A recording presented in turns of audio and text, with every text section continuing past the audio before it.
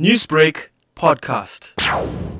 So, Shanell, I believe it is all systems go in Bergville for Reconciliation Day today. Can you tell us more, and what's the mood like in the area? Yes, Matthew. Well, as you mentioned, the Newsbreak team is live here in Bergville at the Bergville Sports Complex.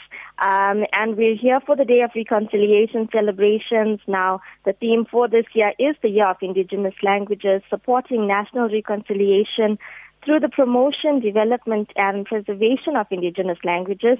And just to give you an idea of what this means, basically government is promoting indigenous languages as a means of reconciling people of different cultures and honoring the history these indigenous languages come with.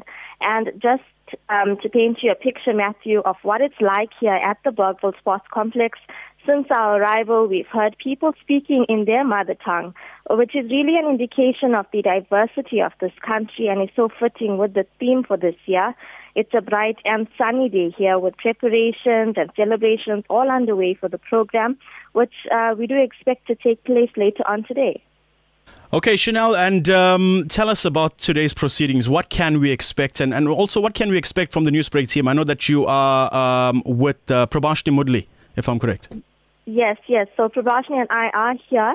And what you can expect for the program is that from around 8 a.m. until around 10:30 a.m., we're expecting several dance and entertainment items. Around 11 a.m., we're expecting the arrival of President Cyril Ramaphosa together with dignitaries, and they're going to be doing a tour of the complex.